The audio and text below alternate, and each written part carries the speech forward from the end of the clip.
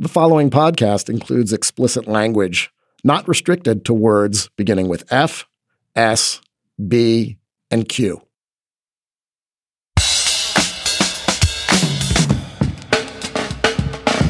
Hi, I'm Josh Levine, Slate's national editor, and this is Hang Up and Listen for the week of August 17th, 2020.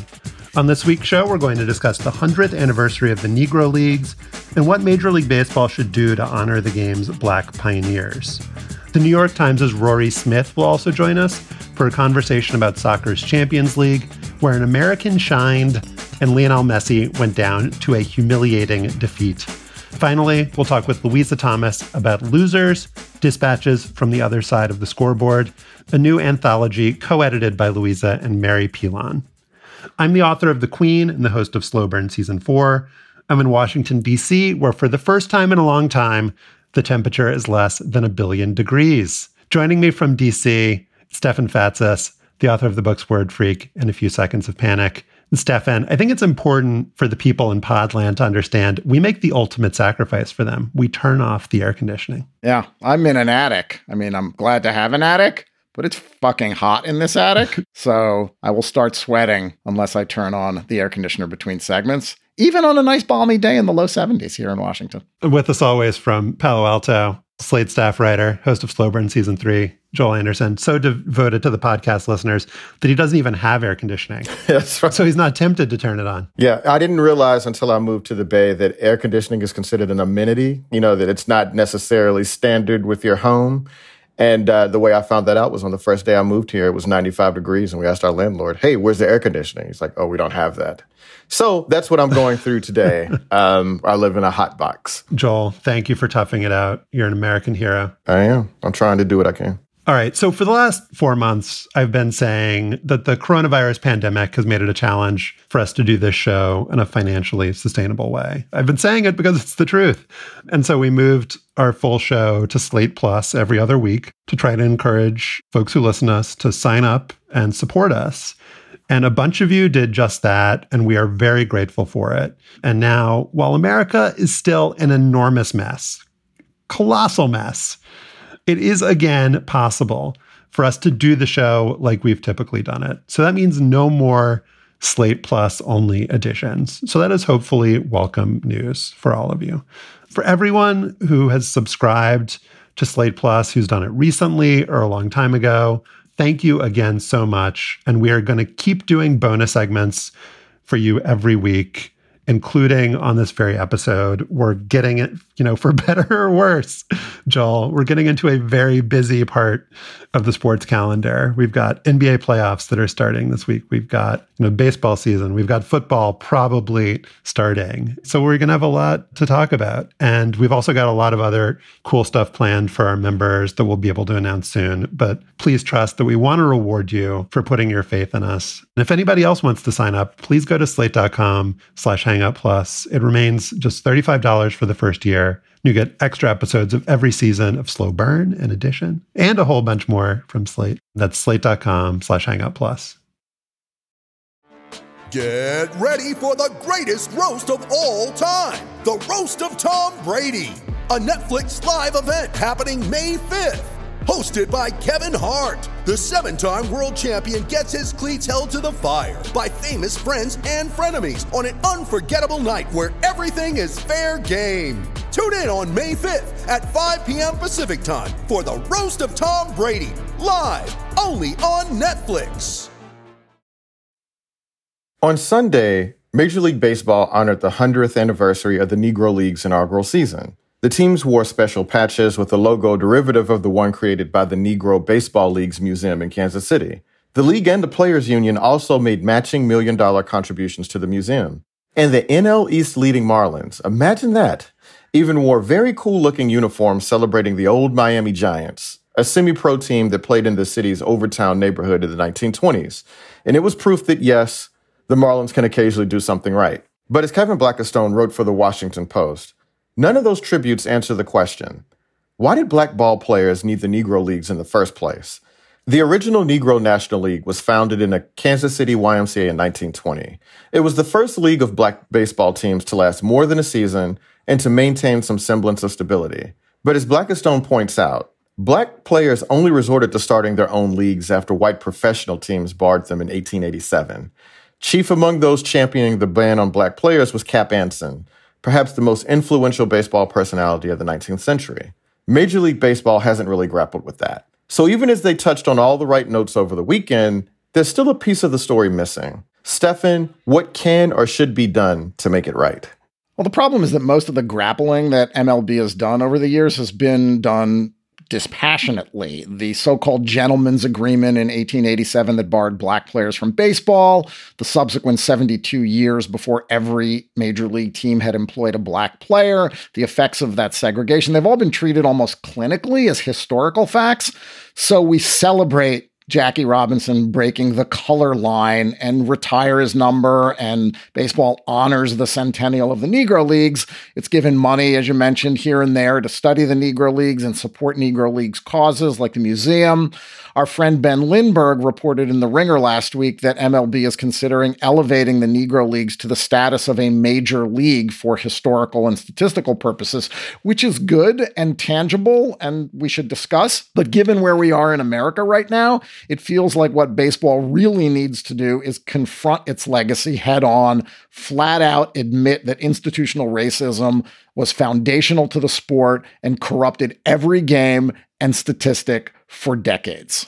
I think one issue here, and you mentioned correctly, Stefan, the clinical nature of the reckoning by Major League Baseball. But on the other side, there's also the undeniable fact that the Negro Leagues were fun and that you have personalities like Cool Papa Bell and Josh Gibson and Satchel Paige. And they provide a sort of, again, fun quality to this like old-timey baseball history that we all learn about as kids. The uniforms, as you mentioned, Joel, the high socks, the antics by, Satchel Paige and calling the outfielders to come in and striking out the side, the speed of Cool Papa Bell, the power of Josh Gibson. This is all baseball lore. And what's missing there is the pain. Right. And the agony of the fact that the reason there is this lore, the reason that there is the kind of obscurity in some of the statistics and the records is the fact of willful segregation by the major leagues. And so I'm not saying that we should not appreciate, Satchel Paige and Cool Papa Bell and Buck O'Neil for the kind of fun and liveliness and joy that they brought to the game.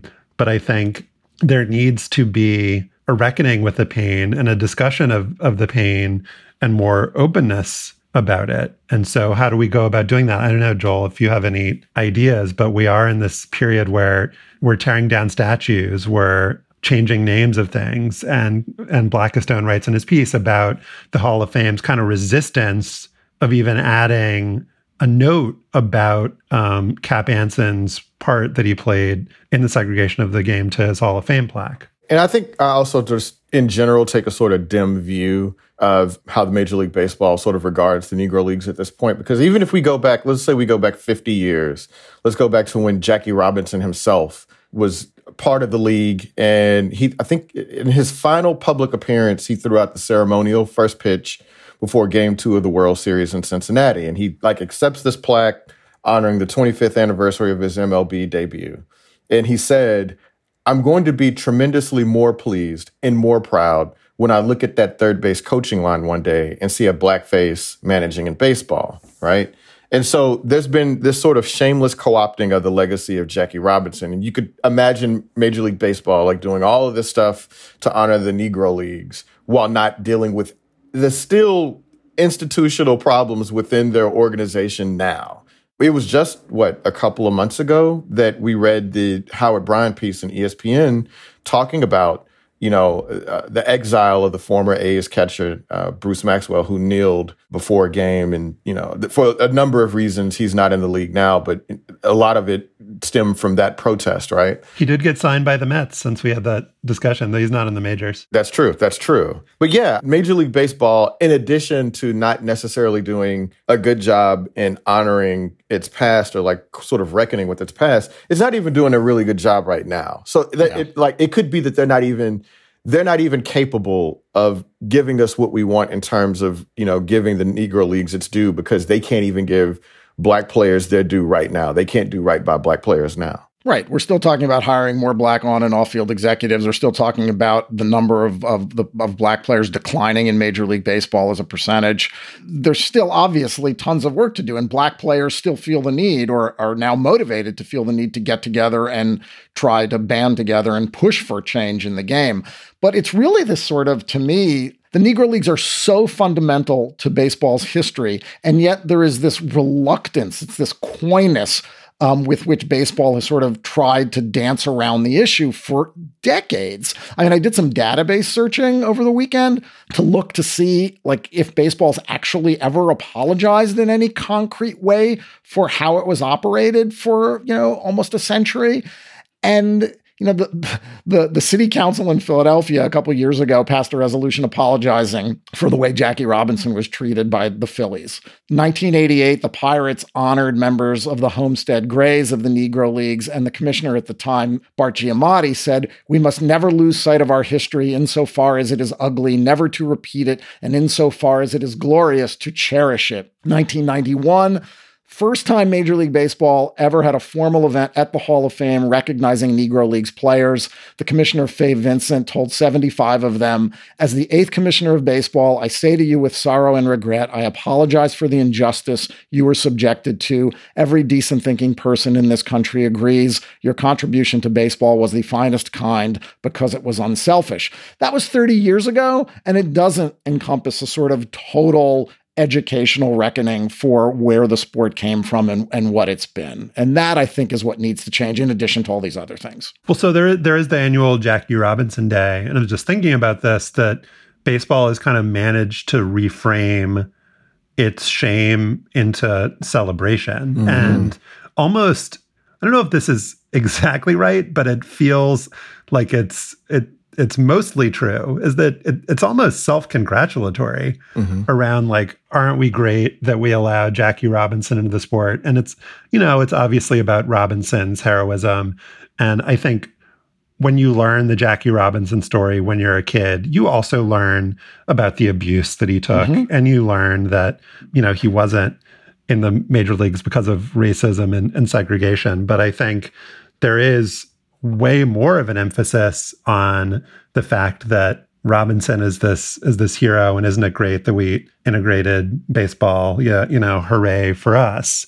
And this story that Ben wrote, Ben Lindbergh, for The Ringer, about regarding the Negro Leagues as a major league, it's an example of a thing that wouldn't fix anything.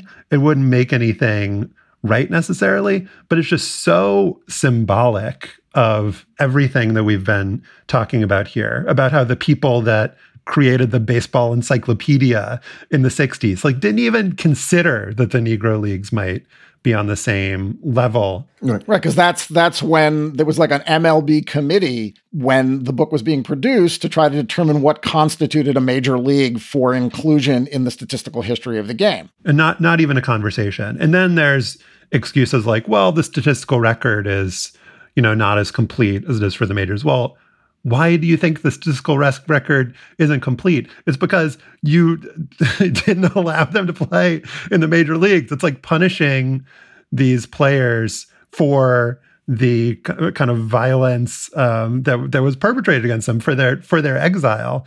And so it's fascinating to see these things being reckoned with finally that have never been reckoned with before. These kind of fundamental baseline things. And so that's positive. It's progress. And again, it's not like it would fix everything, but it's like a thing that needs to happen. Right. And I mean, it's not a surprise. I mean, you can't just obviously lay this at the feet of Major League Baseball, because it's not like we're a country that's great with reckoning around these sorts of issues, right? I mean, the Civil War, the civil rights movement. We celebrate, the ultimate end of discrimination or institutional racism, but we don't discuss much how it got to be that way. And that's like any history course you take all the way up through high school is not really getting into the weeds of that sort of stuff. So it's not a surprise that Major League Baseball hasn't really been able to talk about how Cap Anson helped broker this gentleman's agreement amongst white professional teams and kept out black players and things of that nature. So, yeah, I mean, I'm not saying that baseball doesn't bear its own responsibility for doing particularly poorly in this regard, but it's not a surprise given that it's America's game. It's America's pastime. So, of course, it's not going to do really well with reckoning with its history. Right. I mean, Joel, I'm curious what you think when you look back at old coverage or photos or film of the Negro Leagues and, in particular, just the kind of enormous crowds of Black American baseball fans and how, just as it was for every other demographic group in America, basically, that baseball was the sport in this country. I mean, does it just feel totally kind of alien to you? It does feel really foreign to me. And it makes me sort of like it makes me wish that I had, like, obviously I don't wish I was a Black person in the 1950s, right? But, I wish, though, that you just really want to go to a sporting event in a fedora? Like, that's what you want? Right. But I would love to, I would have loved to have just like been privy to that atmosphere and see what it was like. Because, like you mentioned, it sounds like it was a lot of fun. And I mean, what's the old lore about Cool Papa Bell that, by the time he turned off the light in his bedroom, he was already in bed, that sort of stuff. So, yeah, it sounds like a lot more fun than the baseball that I've grew up with. And even myself, I was sort of a baseball fan growing up in my early years, like up till I was about 10 or 11 years old. The Astros had a really good team. It had Black ball players like Kevin Bass, Billy Hatcher, J.R. Richard, guys like that. But as I got older, like a lot of other people, my interest sort of waned. And I don't know if that's because I didn't think of baseball as a Black sport. None of my friends played it. I don't know what. But yeah, I look back at that Negro League stuff and I'm like, man, that looks like that would have been cool. Like I would have liked to have experienced that. And obviously this is just a different time. I mean, what do you all really know of the Negro Leagues? I was like an enormous baseball fan when I was a kid. That was kind of my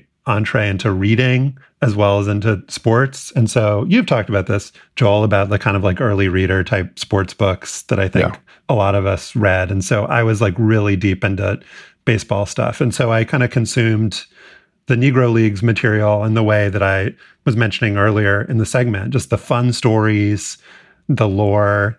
I read that Cool Papa Bell quote in maybe 50 different books, like the stuff about Satchel Paige and about Josh Gibson. And the Negro Leagues just seemed really kind of fun and cool.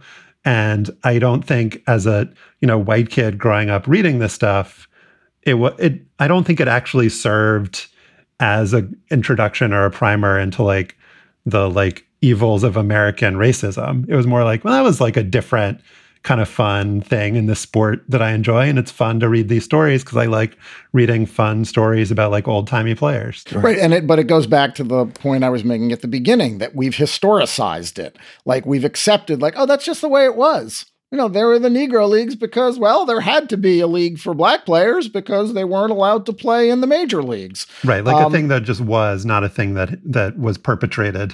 Correct. Not a thing that was perpetrated. And, it's almost a little bit of, and this is not to sort of denigrate the accomplishments of these players who were extremely proud of playing in the Negro Leagues and knowing that they were better than most of the white players in big league baseball. Data shows that Black teams went 315 and 282 with 20 ties against Major League Baseball teams from 1900 through 1948, and probably even better. I was shocked to read that, by the way. I know. Yeah. Well, I wasn't shocked. I mean, you sort of, in the opportunities that Black players were given to play against their counterparts and sometimes against all-star counterparts, they just demonstrated that they were better, that they knew how to play. And they dominated minor league teams. So it was always understood, the way that segregation was understood by some people, to be based not on ability at all. And that's the great shame of all this, right? That the owners hated Black people more than they liked money. Yeah.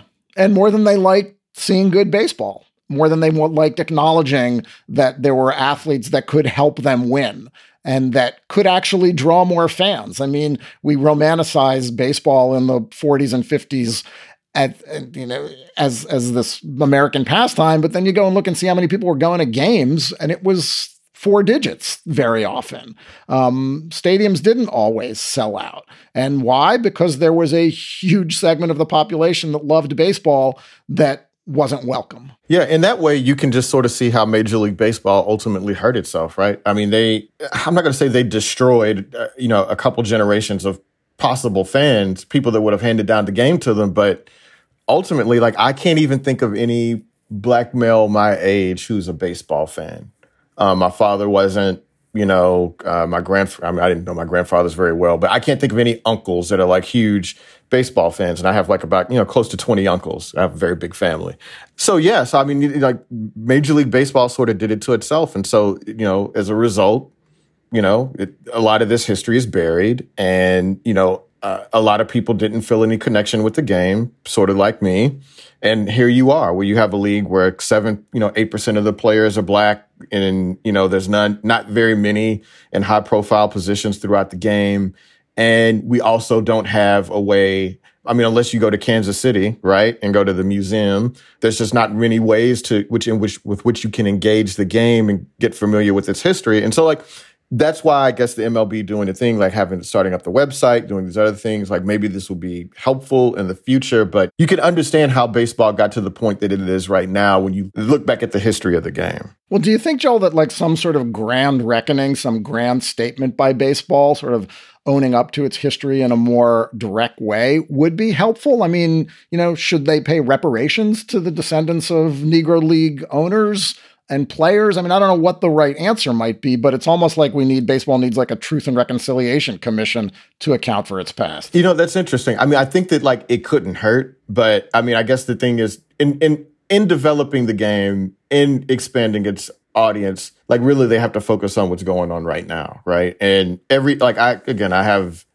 know some people within the game that are working, like, they're trying to get the sort of athlete that has a decision between, hey, do I want to be a wide receiver in college or do I want to do minor league baseball? And like, that's the generation of people that they need to work on. The kid that's just athletic enough that he could do anything great, well, why wouldn't you play baseball? It's interesting. I think a lot about like Kyler Murray, because Kyler Murray is the sort of dude that baseball had to have, man, and they just could not get him. And I just remember I was at the stadium with him the day that he signed with the A's.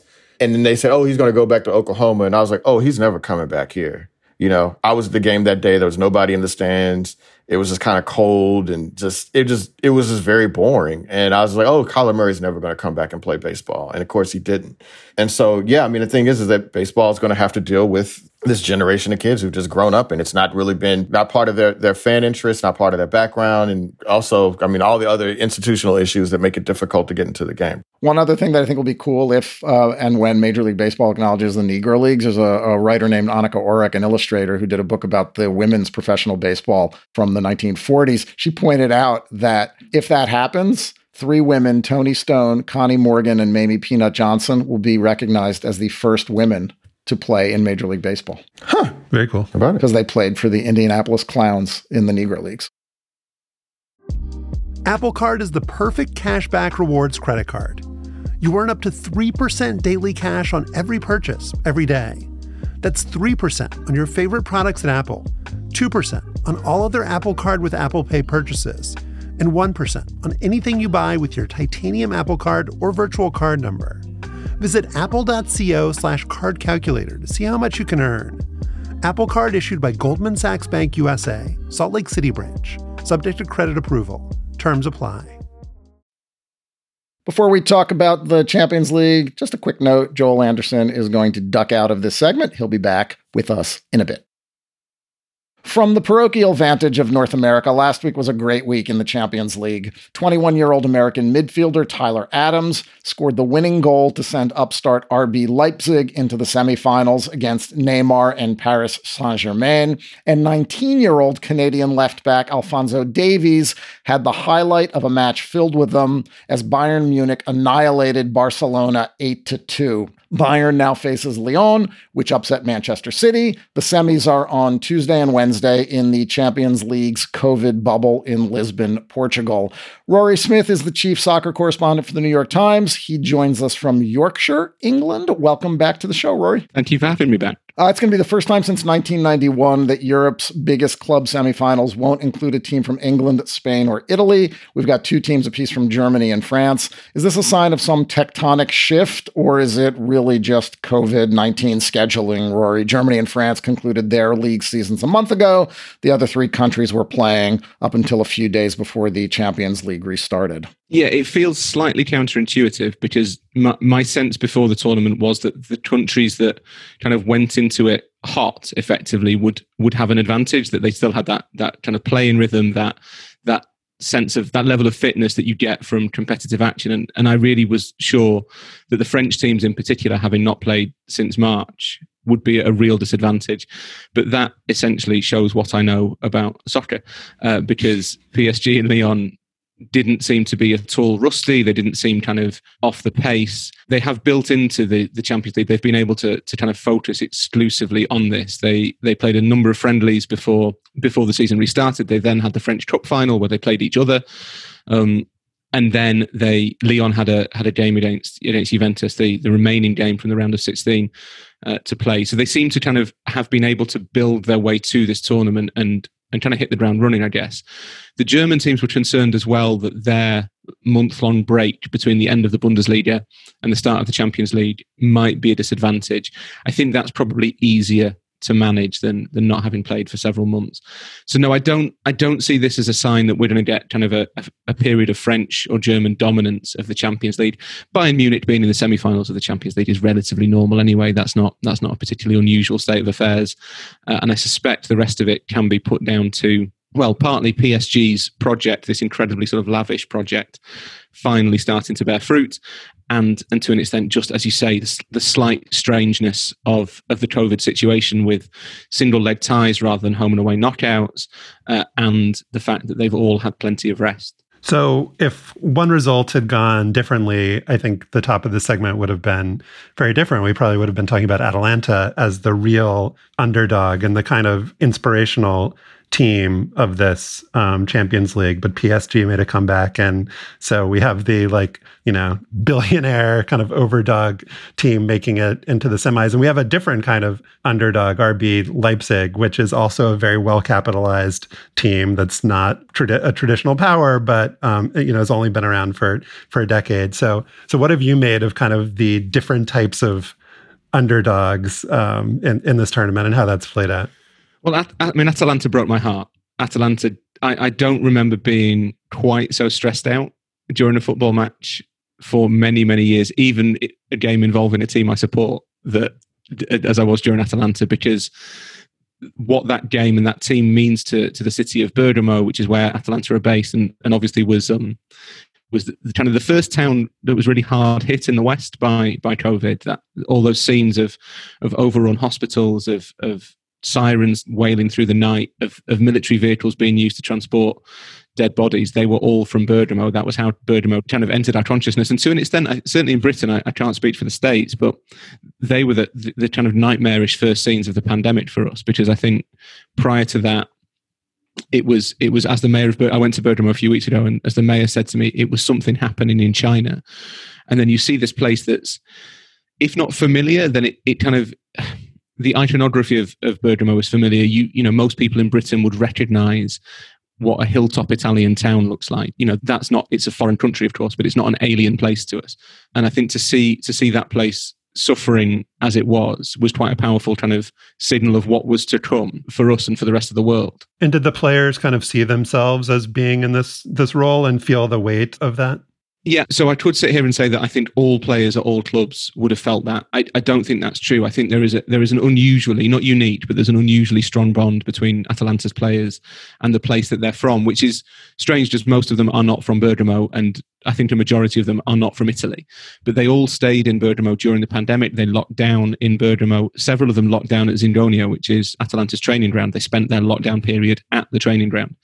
And I think that was really important for the people of the town, because it gave them a sense that their players are of them and represent them in some way more than kind of as mercenaries. But also it bonded the players to the place as well. They saw what the place went through. And I think they did almost feel a responsibility to come back from the pandemic when soccer restarted in Europe. I think they felt a sense that they were playing for not the pride of a place, but I guess to kind of offer some sort of solace to Bergamo, which it seems a strange thing to assume a sport can do, but I think it does, as kind of cheesy and cornball as that sounds. And they were superb in Serie A. I think they won their first 9 games back and then lost their final one. And they did sense that they kind of had they had this extra momentum behind them, this belief that they had to do something for the people of this place that had suffered so terribly.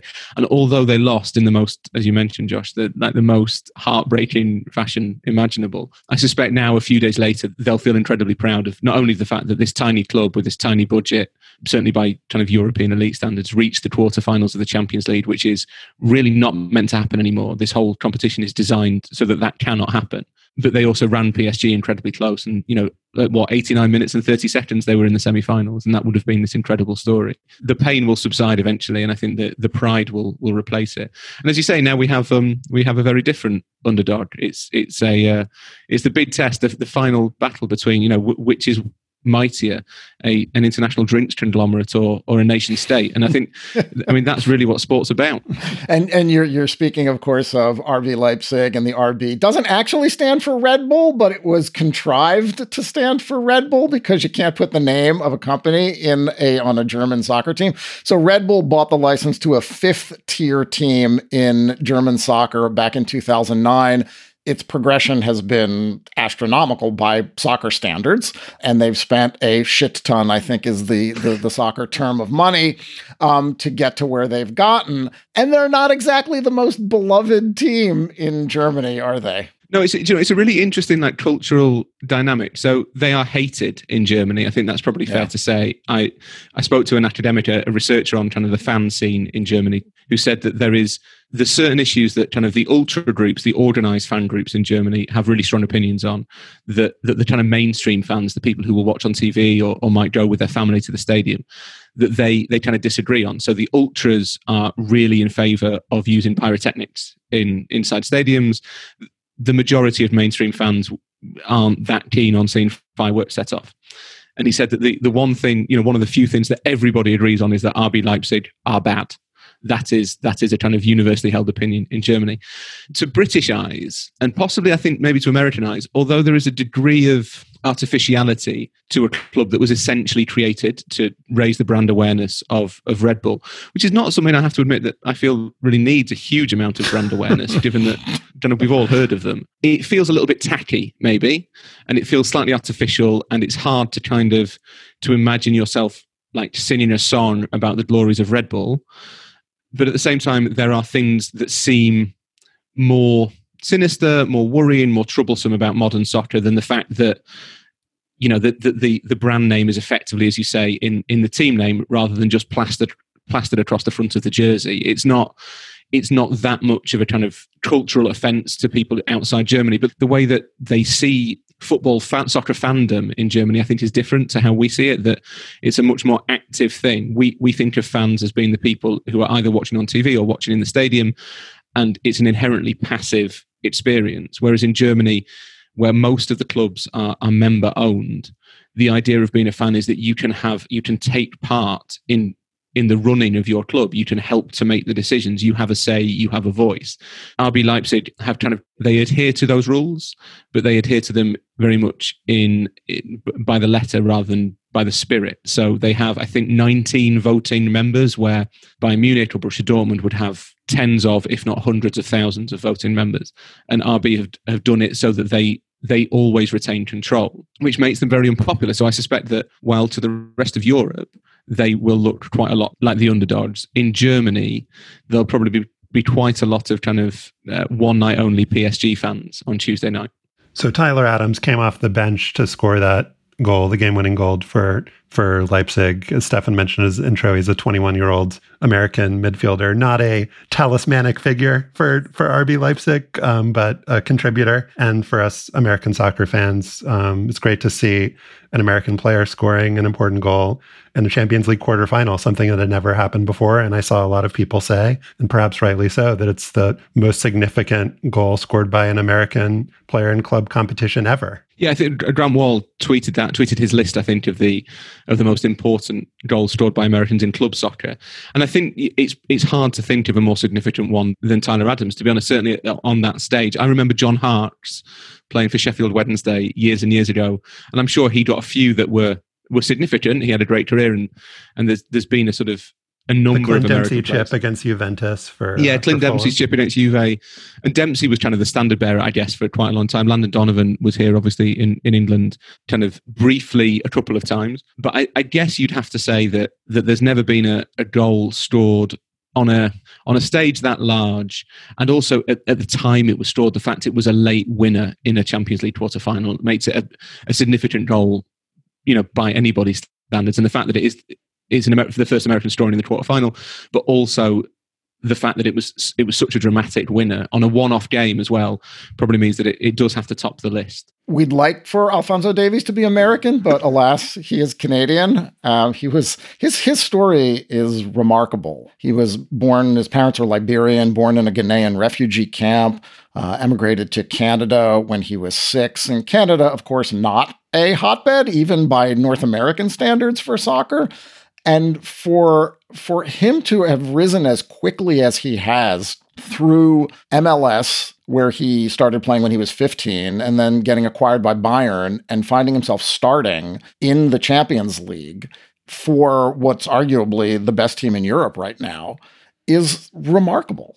Yeah, it's astronomical, his rise, I think. I think to an extent, I wonder if how quickly he's adapted has surprised Bayern a little bit. I don't know whether they expected him to be displacing David Alaba, who could well be the best left back in the world. For him to be displaced by Davis this quickly is extraordinary, really. I mean, the normal story is you acquire a guy like this and you stash him somewhere for a bunch of years, but he's like on the first team at Bayern at 19. And what he did, I mean, and everyone really should go watch the highlight of the assist that he made against Barcelona. I mean, he just destroyed Nelson Semedo.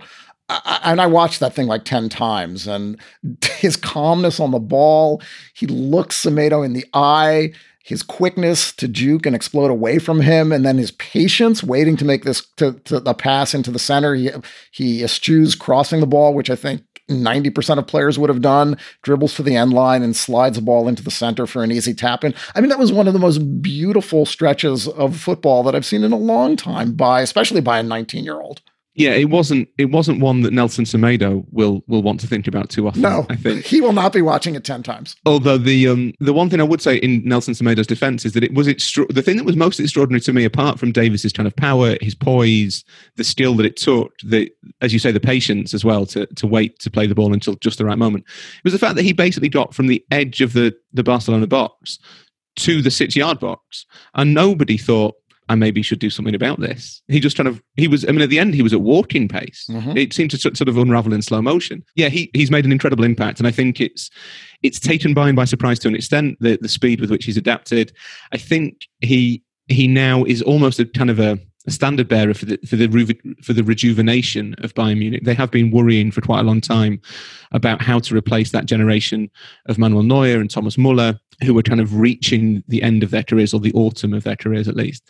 And with players like Davis, it's given a real kind of injection of purpose, I think, to the whole club. There's this sense now that this new generation is coming through, and he will be one of their most important players, I think, for the next decade, really, unless they get to a point, I guess, where they choose that they can make quite a lot of money from selling him. And I'm sure that there'd be a queue of teams in the Premier League who would come in for him right now. It's interesting that a lot of teams in Europe kind of looked at Davis when he was in MLS. And I wonder how much his nationality counted against him, that there was a sense of Canada does not produce footballers, even more than America doesn't. I think being American is still a bit of a drawback to a lot of European recruiting setups. There's an innate suspicion about how easily you can tell talent, how easily you can identify talent when it's in MLS. But I'm sure that being Canadian made teams think, maybe we don't need to take this risk. And credit to Bayern for looking past that frankly irrelevant factor. So a team that desperately needs rejuvenation, it looks like, is Barcelona. And wonder if you could tell us, was this, if perhaps not the scoreline, but was this outcome predictable? And, I know that they were kind of at the top of La Liga for most of the season, but is this downturn something that we could have or should have seen coming? Yeah, I think it has been coming. The scoreline was just so kind of jaw-dropping that it was really hard to ignore that. And it often feels as though you should, just as you should judge a team's success by its process, you should also judge a team's drawbacks by their process. But occasionally a scoreline is so kind of breathtaking. You just have to think, right, well, Barcelona conceded 8 goals in a Champions League quarter-final, rip it all up and start again. There's no other way of kind of looking at it. But I guess the positive is that it's going to force them to make changes that they maybe wouldn't have been motivated to make if they had lost 3-2 or something. Yeah, there is potentially a silver lining in that, that you can't ignore what what that scoreline is telling you. The problem that Barcelona have is that I don't quite know how they make those changes. So they identify their coach, Quique Setien, and replace him with Ronald Koeman, it looks like, the current Holland national team manager, who is an ex-Barcelona player, but is not really a kind of Barcelona manager in the way that he approaches soccer. It feels a little bit like the board at Barcelona have looked at a list of people who used to play for the club and thought, well, that one will do. I'm not sure that's what Barcelona desperately needs at this point. The appointment of Koeman doesn't make a huge amount of sense to me. But the bigger problem is that in terms of refreshing the playing squad, Barcelona has the highest average salary of any team in sports. So higher than the Yankees, higher than all of the NFL, higher than all of the NBA. The average Barcelona player earns more money than anybody else, than the average player on any other team, I should say. And they are right at the limit of their kind of potential financial output, that they can't go and sign 3 or 4 players who are 22, 23, 24 and say, right, you are our future, until they can offload some of those high earning stars. And because those players earn so much money, the potential market for them is quite small. And I think that's the real problem that Barcelona are in, the kind of the very expensive pickle, because you have to shift some of these older players before you can bring younger ones in. And yet shifting those players is almost impossible unless you can find a team that wants to sign a 31-year-old Sergio Busquets, who's a wonderful footballer, but the vast majority of teams now will not spend huge sums of money on players in their late 20s and early 30s. And it's interesting that the one player we know Barcelona are going to sign is Miralem Pjanic, who's 29 and at Juventus. And that's effectively a swap deal for a 23-year-old Brazilian.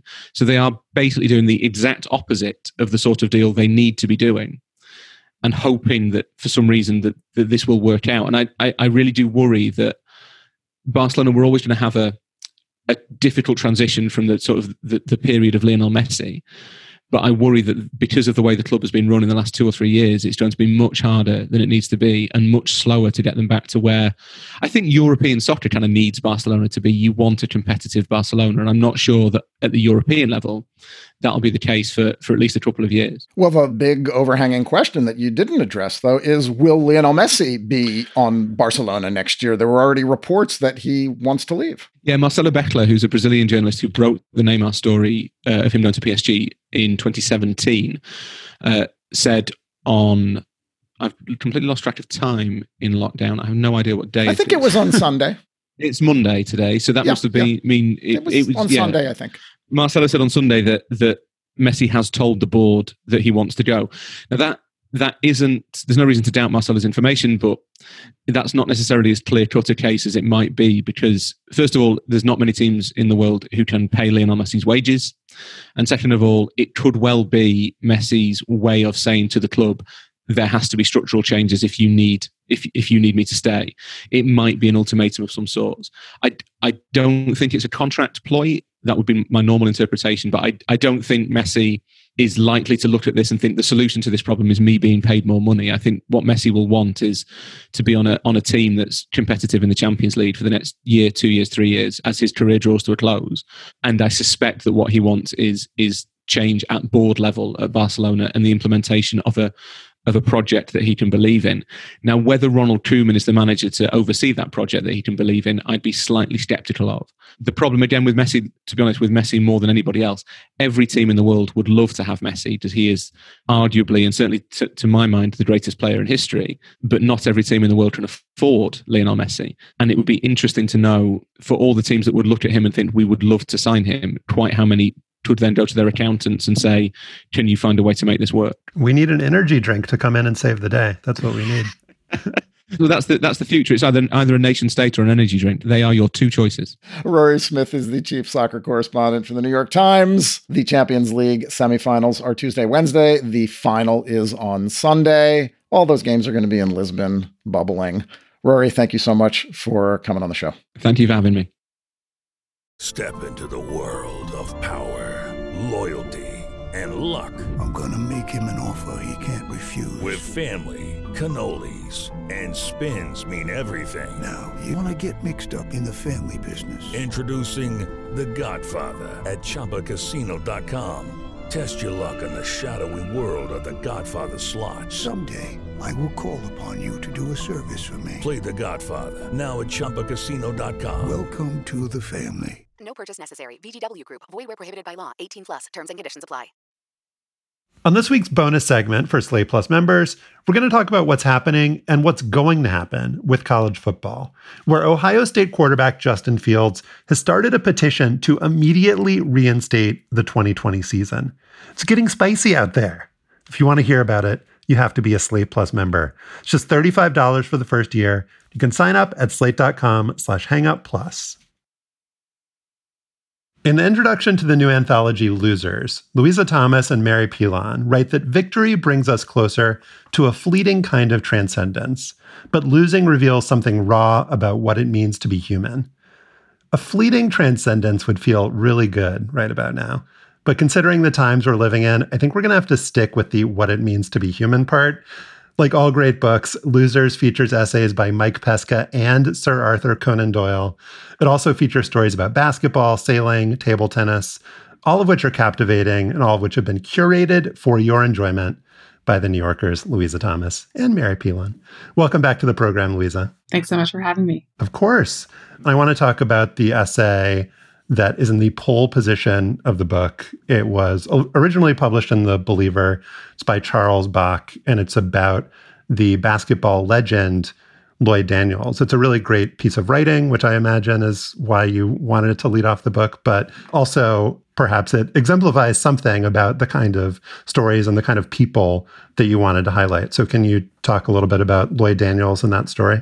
Absolutely. So the first piece in the collection is a piece about the relationship between the author when he was a teenager and this basketball phenom at the time, Lloyd Daniels, who was coming out of sort of a rough place, let's say, in New York, and was being recruited by everyone, but settled in Las Vegas. And it's partly about the city itself. Like, one of the things that we talked a lot about when we were thinking about this book was different ways of being a loser and losing and winning and thinking about risk and things. And this piece for us kind of encapsulated so many aspects of this, because it's partly about this young kid who dreams of being a basketball star himself, but has basically no skill, looking at this like phenomenal talent, but who is himself in some ways kind of a loser for some reasons of his own making and some reasons that are very much not. And it takes place in a city that is all about winning and losing and is very much a character in the piece. And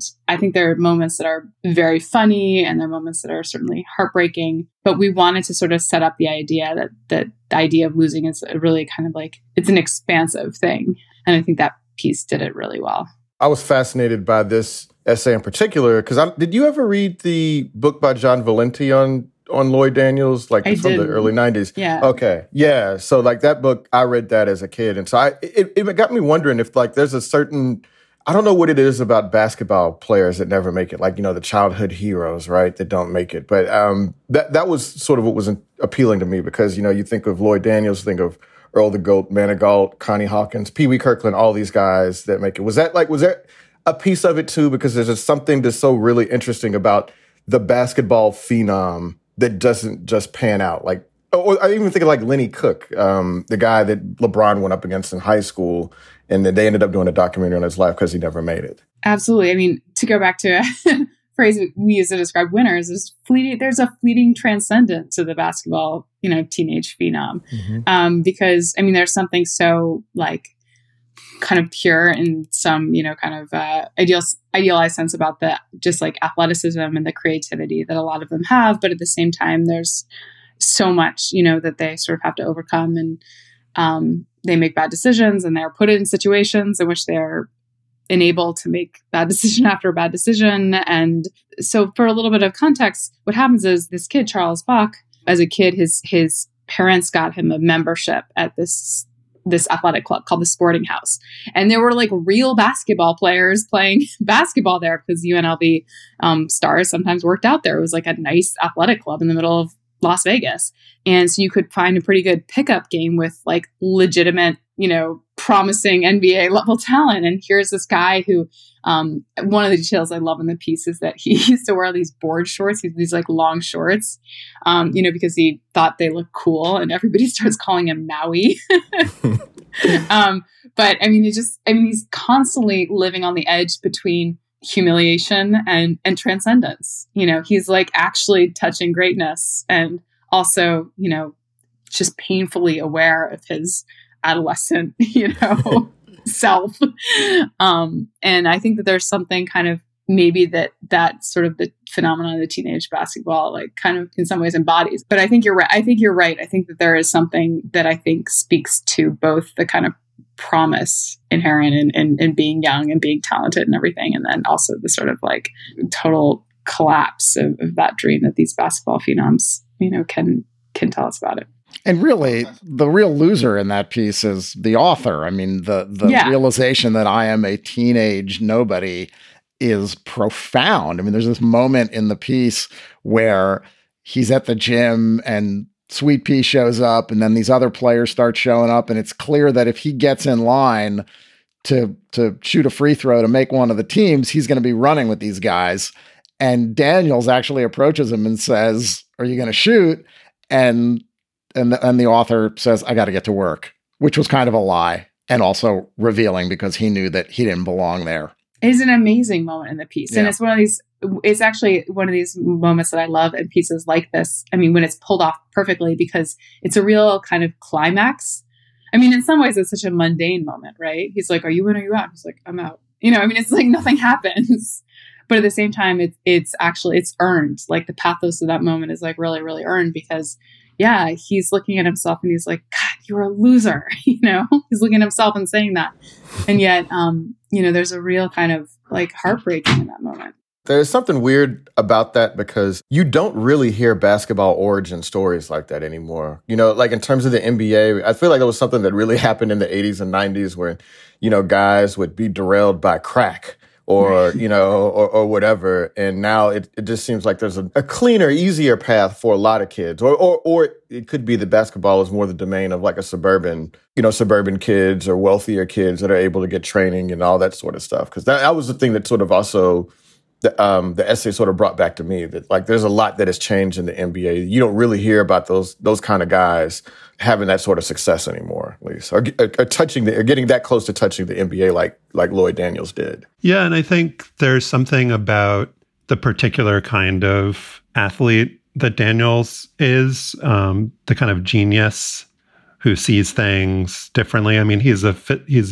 physically 6'8" and a Magic Johnson with a jump shot, he was described as, but the way that he could see things on the court, we like to think, Louisa, that sports is this ultimate meritocracy, and the people that have those abilities are going to win out. And unfortunately, that's not always the case. And there's also the story in here that I found really moving by Kevin Hall, this memoir, basically a short memoir of his career in sailing, and how somebody who's so accomplished, who actually does make it to the pinnacle of sport, could still see himself as a loser. I mean, that piece is, Mary actually wrote a book about Kevin Hall. So she is very close to him in a lot of ways. And that piece is really heartbreaking. He was an Olympic sailor. He was he was a phenom himself, world champion. I mean, just a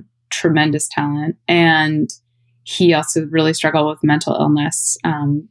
Specifically, he had this kind of megalomania. He thought there was this director speaking to him.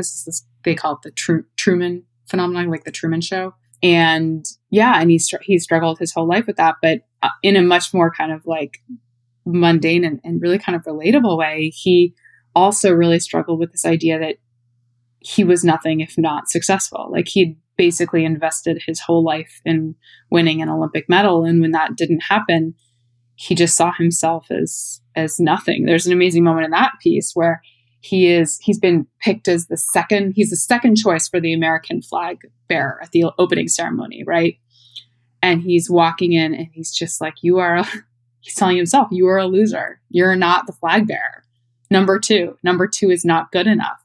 And he has enough wherewithal in that moment to sort of say to like, stop, enjoy this moment. They're cheering for you, but there's that part of him that's like, there's only one person who can win. And if you're not that person, you're nobody. And and the idea also is that like, there's nothing good enough. Like making the Olympics isn't enough. And he has to sort of rebuild himself after this Olympic experience and sort of learn how to, live with himself as someone who's done amazing things, but maybe never did the one thing that he thought would make him. I mean, that piece to me really reflected what it's like to be a super elite athlete and having no perspective on the world around you. I mean, we hear about the super elite athletes who are crazy obsessive and succeed beyond anyone's imagination. We just watched 10 episodes about Michael Jordan succeeding because he was so driven. And I don't think we ever really recognized that even in a sport that 90%, 99% of the world would say sailing, that you can be as overwhelmingly driven by. And then in Kevin Hall's case, of course, it was compounded by mental illness and just difficulties coping with life. And that combination is so toxic when you throw the crucible of sports and the expectations that you yourself and coaches put on you to succeed. It's just devastating to see the effects in this sort of outlier case of a guy like Kevin Hall. It's so sad. One of the things he actually talks about in that piece is that when you are an elite athlete, all of this sort of most selfish instincts that a person have are encouraged and enabled. I mean, we celebrate people who are obsessive. We celebrate people who, leave their family and sacrifice everything and, put in 12, 13 hours a day thinking about their sport and their craft and sort of put that ahead of family, friendships, birthdays, whatever. But once you're left back in the real world, that becomes a kind of something grotesque. It's really hard, I think, probably to move between those worlds in which your every kind of need is taken care of so that you can focus on this one thing that means more than anything. And then when that doesn't happen, like, how are you supposed to live with that kind of way of being in the world? It's a really kind of jarring thing if you think about it. I have a question for you, Joel, as somebody who has experienced a lot of success in sports at the 10-year-old level, for instance, among other levels. But did you ever think of yourself as a loser, like when your football career was ending? Yes, absolutely. Probably one of the tougher things for me in life was the last day that I played football. The day that I walked away from the locker room at TCU, and I felt like a failure. And man, I even almost get choked up even thinking about it because you just know I spent so much of my childhood focusing on that. No, obviously I went to school and I had friends and I did all these other things, but there was always this something in the back of my mind that said, no matter what, you're going to figure this out. Like, you're going to get to the NFL. I don't know how it's going to happen, but it's going to happen. If you worked hard enough, that it was going to work out. Yeah, absolutely. And so I just remember walking away and going back to my off-campus apartment and calling my father and just like breaking down crying. And I was like, man, I'm so sorry I let you down. And and it took me probably about 3 years before I was right with football again. That I could just like watch the game and it didn't make me depressed and it took about that long for me to develop a whole nother identity around myself. Because, you grow up and you think of yourself as a jock. You think of yourself as, one of the best athletes where you come from. And that's just something you talk about with your friends and everybody sort of looks up to you. And then when you walk away from it, people start talking to you about that or they avoid it or you're a joke, I definitely thought of myself as a loser for a very long time. It took me a long time to get over that and just sort of, wrap my identity in something else that wasn't football. Louisa, did you find in reading and culling through potential pieces to include in the anthology, making distinctions between failure and losing because I think there is an important distinction to be made. Do you feel that that's sort of a theme of the book? Absolutely. That's something that we actually Mary and I talked about a lot. And, and I have my own opinions about the distinction between failing and losing. And there are a couple of essays in here that play with that very idea. Mike Pesca's essay, for instance, is about losing on purpose and what to do when you're incentivized to lose, and how that can kind of cloud the whole, kind of problem. And there are a lot of times in which I personally think that Joel's essay about Michael Jordan, for instance, was really fascinating. And we can talk about the ways in which Michael Jordan, the greatest winner of all time, is in some ways, someone who has lost a lot of things in his life and is in some ways a loser. I think that the distinction between failing and losing is like one that we should actually always keep in mind when we talk about winners, because it's not as clear as it looks. I kind of want to ask you too about what made you, at what point in your career did you realize that you were sort of drawn to the loser or the losing locker room, right? Because I think it takes a while in a sports writer's career before you realize, oh, there are a lot more interesting stories over there in that locker room than in the winner's locker room.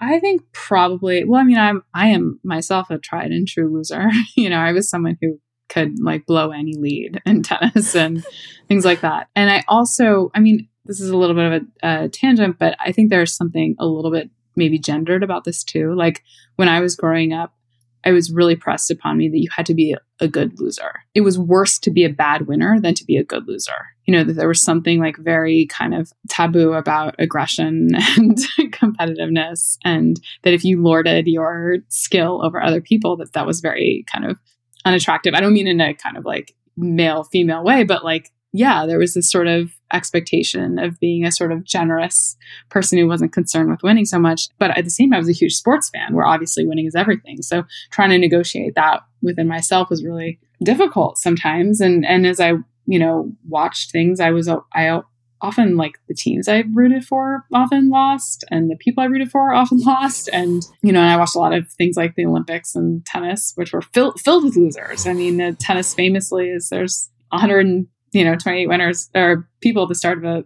Grand Slam. They're all elite athletes. There's only one person at the end. Everybody else is a loser, and then they have to go out and do it again. So yeah, but even beyond, I wrote a book about the unknown wife of a president. I've always sort of been interested at the person who's standing next to the person in the picture of power or interest. I'm always more interested in the kind of inner life of the person who doesn't exactly get what they want. Can I ask you real quick? You mentioned the teams you rooted for. What teams did you root for that lost all the time? Well, I was an Orioles fan growing up. Ooh, okay. Yeah, in the 90s and early 2000s. And it's sort of funny. And I went to college and I went to Harvard, and right when they started winning the World Series and playoffs and stuff. And so I had sort of also kind of a front row seat into how Boston reacted to turning from a loser city to a winner city. And that wasn't always pretty, And I was sort of also more of an individual athlete fan than a person, even within team sports. I was a huge Peter Forsberg fan more than a Colorado Avalanche fan. And there's something I think that speaks to that too. I was sort of always more interested in how individual people handled success and failure than I was about in groups. I think because there's more pathos in losing, right? One of my favorite stories that I ever got to write was a piece I did at the Olympics in 2004, where I interviewed athletes who finished last in various events. And they were usually from small countries, and they were just glad to be there. But there was also, there was this joy in having accomplished something, but with the recognition that I finished last, even though it was at the Olympics. But it was so sweet. I think that then we make distinctions when it comes to losing, right? It's, right. When losing at the highest levels feels like this colossal disappointment and this life failure. But losing can also really be about succeeding, having been able to compete. And there are, I think, some essays in this book that felt like that to me, that it's okay to lose sometimes. A lot of this, what this book is about is, what reference point, right? Viewpoint. what looks like losing to someone else could look very much like winning to yourself, and vice versa too. What looks like succeeding, I mean, we talk about Kevin Hall, like might, internally feel like colossal failure. That can also be really difficult to navigate personally. I mean, I think especially as you're growing up and trying to figure out, how does the world see me and how much of that am I supposed to internalize or not? And how does like competition play into this? I had a lot of fun thinking about different ways of winning and losing. The book is Losers, Dispatches from the Other Side of the Scoreboard. It's out this week. It's edited by Mary Pilon and Louisa Thomas, our guest. Louisa, thanks so much for coming on the show. Thank you. Can you set the stage a little bit so people understand what happened? In 1969, 14 black student athletes were kicked off their university's American football team for planning a show of support against racism. We were really protesting our treatment on the field. Amazing Sports Stories from the BBC World Service tells their story. We became brothers that day when he did that to us. We made a change. Fighting for what we deserve. Search for Amazing Sports Stories wherever you get your BBC podcasts.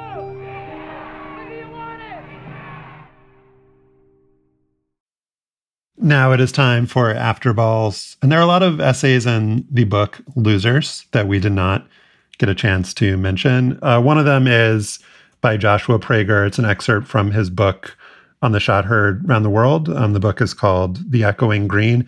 And it's an excerpt about the pitcher, Ralph Branca, who gave up the home run to Bobby Thompson in 1951. And the essay is titled Too Lucky in Love. And that was what Ralph Branca said when asked, why he gave up the home run. He said, I guess I must be too lucky in love. And the woman that he was in love with was his fiancée, her name being Anne Mulvey.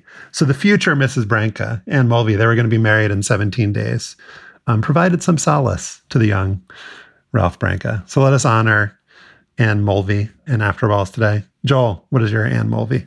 My Anne Mulvey. So time is now such an elusive concept that it probably... Whoa, this started out really... deep. really deep. Did it? Time is an elusive concept. Yeah, I'm sorry. It's like the dictionary describes time as... so time is now such an elusive concept that it probably seems like ages since you, avid sports fan and hang up and listen listener, heard this clip of Draymond Green on TNT's Inside the NBA show. It's great to see Book playing well and Phoenix playing well, but get my man out of Phoenix. It's not good for him. It's not good for his career. Sorry, Chuck, but they got to get Book out of Phoenix. I need my man to go somewhere where he can play great basketball all the time and win because he's that type of player. Are you tampering? Maybe. Technically, Draymond was tampering, and the NBA later assessed him a $50,000 fine for those comments.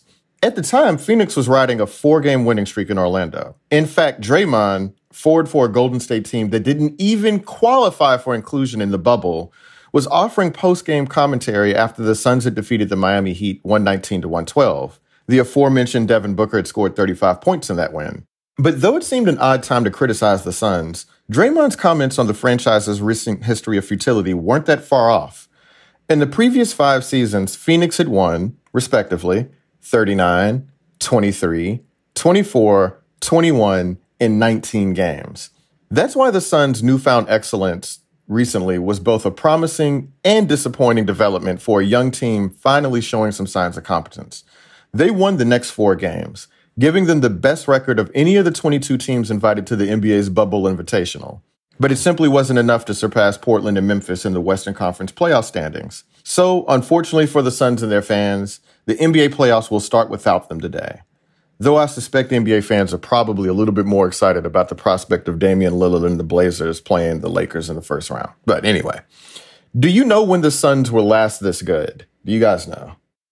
This good meaning barely missing like the playoff, meaning not making the playoffs. Right. Yeah. You probably don't know. It's you don't have to go back to Tom Chambers or Steve Nash. I promise. Well, anyway, I'll answer for you. Way back in the 2013-2014 season, when Phoenix went 48-34, finished 3rd in the Pacific Division, and was rated 10th overall in the league in net rating. And guess what? That team didn't make the playoffs either. The 2013-14 Suns had the dubious distinction of being the winningest team in NBA history to not advance to the postseason. Do you remember those 2013-2014 Suns? Do you even remember that year? Huh? No? The Spurs won the title, right? Okay, there you go. Yeah, well, you do. Okay, well, you do sort of remember it. Yeah. I just remember it based on where LeBron was. So that was LeBron's last year with the Heat, where the Spurs just destroyed them in the finals. Okay, well, there you go. See, Josh actually knows. He ruined my. I don't know. I don't remember Okay. who was on the Suns though. I'll tell you about that year. Kevin Durant was the MVP. Michael Carter-Williams was the Rookie of the Year. The top playoff seeds were not LeBron and the Miami Heat, but the Indiana Pacers in the East and the San Antonio Spurs in the West. And it was the first time in NBA history that the Knicks, Celtics, and Lakers missed the playoffs in the same year.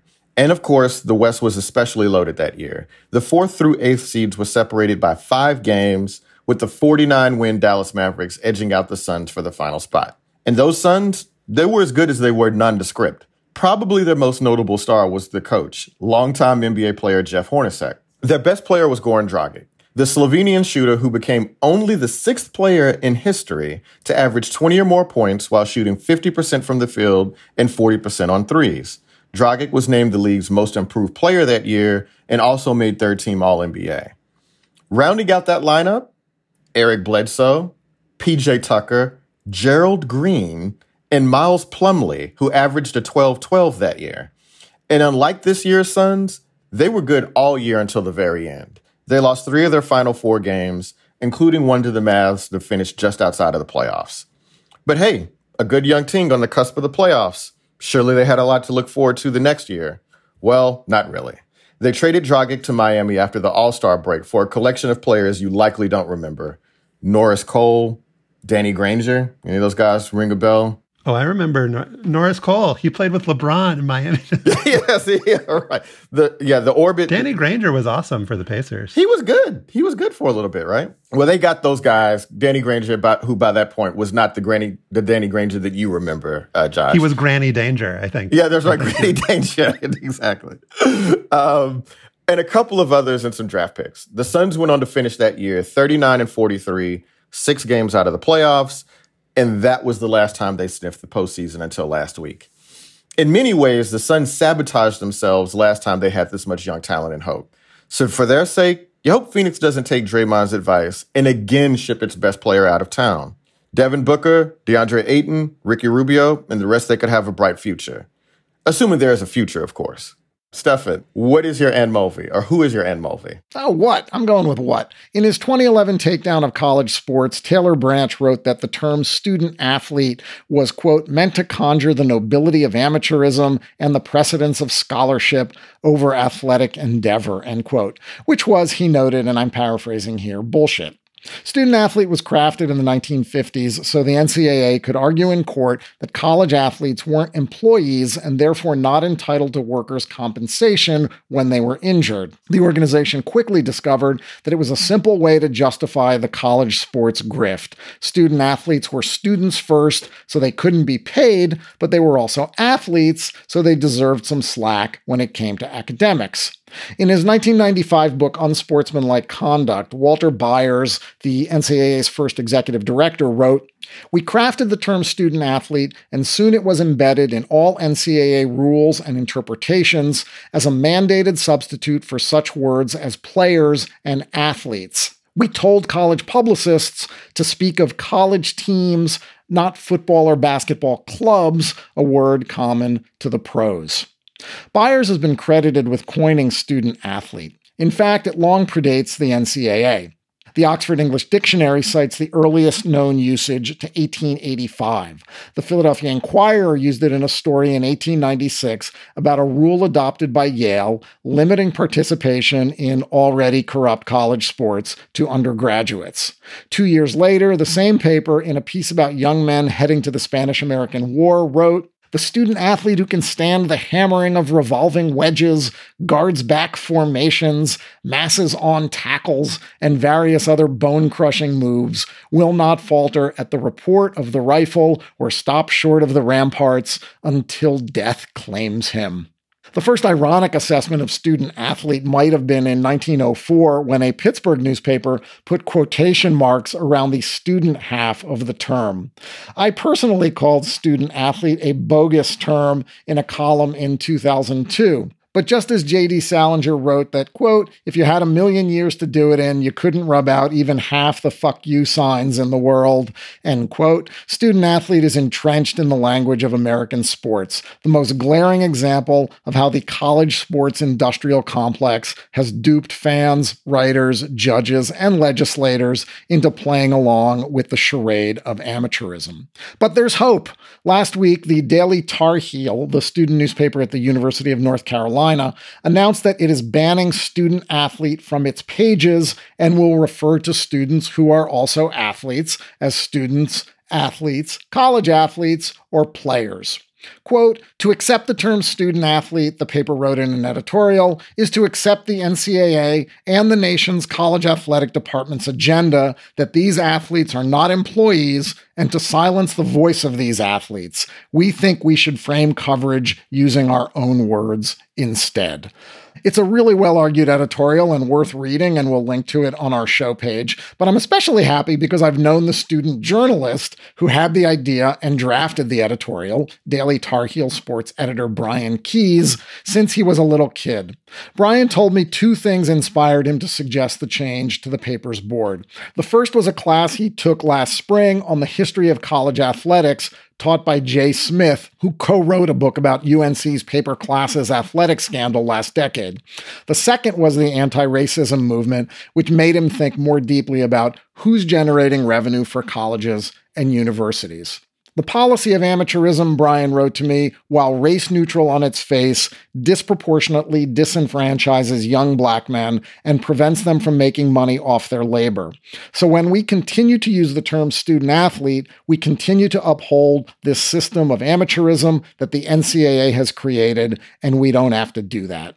Right on, Brian. Brian said the reaction to the editorial has been overwhelmingly supportive. He said he was blown away when the copy chief for Sports Illustrated tweeted that the magazine was officially changing its style. But not everyone agreed. The UNC Student Athlete Advisory Committee wrote a letter to the Daily Tar Heel saying that student athlete is a badge of honor we gladly accept. The group defended the hard work that students who are also athletes do as both students and athletes and claimed that, quote, the term does not have the same connotation now as it did then, end quote, when the NCAA ginned it up in the 1950s.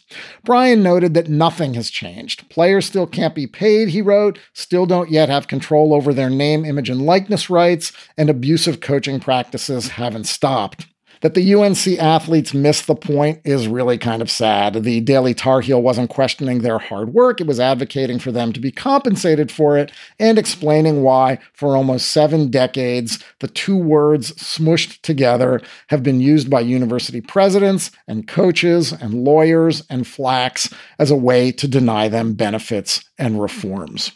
My advice to the UNC Student Athlete Advisory Committee, read the Taylor Branch article, talk to your activist colleagues in the Pac-12, and take that history class that Brian did. And my advice to the Daily Tar Heel, keep it up. Righto. And also to that council or whatever, just Google the name Kent Waldrep if you want to know about student athlete. I won't spoil it for you here, but it might help you to understand why it's a bullshit term. That is our show for today. We have left you with a research project. Our producer is Melissa Kaplan. To listen to past shows and subscribe or just reach out, go to slate.com/hangup. You can email us at hangup@slate.com. For Joel Anderson and Stefan Fatsis, I'm Josh Levine. Remember Zelma Beatty, and thanks for listening. With the Lucky Land Slots, you can get lucky just about anywhere. This is your captain speaking. We've got clear runway and the weather's fine, but we're just going to circle up here a while and get lucky. No, nothing like that. It's just these cash prizes add up quick. So I suggest you sit back, keep your tray table upright, and start getting lucky. Play for free at LuckyLandSlots.com. Are you feeling lucky? No purchase necessary. Void where prohibited by law. 18+ terms and conditions apply. See website for details. Hi, this is Dahlia Lithwick, host of Slate's legal podcast, Amicus. If you're listening to this show, you might be interested in Amicus's live show that we're hosting in Washington, D.C. on Tuesday, May the 14th. My colleague, Mark Joseph Stern, and I will be talking to some amazing guests, including Sherrilyn Ifill and a sitting state Supreme Court justice, all about how originalism, a relatively recently invented way of interpreting the Constitution, has taken over the Supreme Court and radically reshaped the law. It's been doctrinal rocket fuel for the conservative legal movement and facilitated the rolling back of abortion rights, the expansion of gun rights, and the obliteration of the separation of church and state. And as another wildly consequential Supreme Court term careers to its end, the court's originalists are on a tear. But there's something you can do about it, and we hope you'll join us in D.C. on May 14th to explore the possible pathways out of the current situation. Go to slate.com/amicuslive for tickets.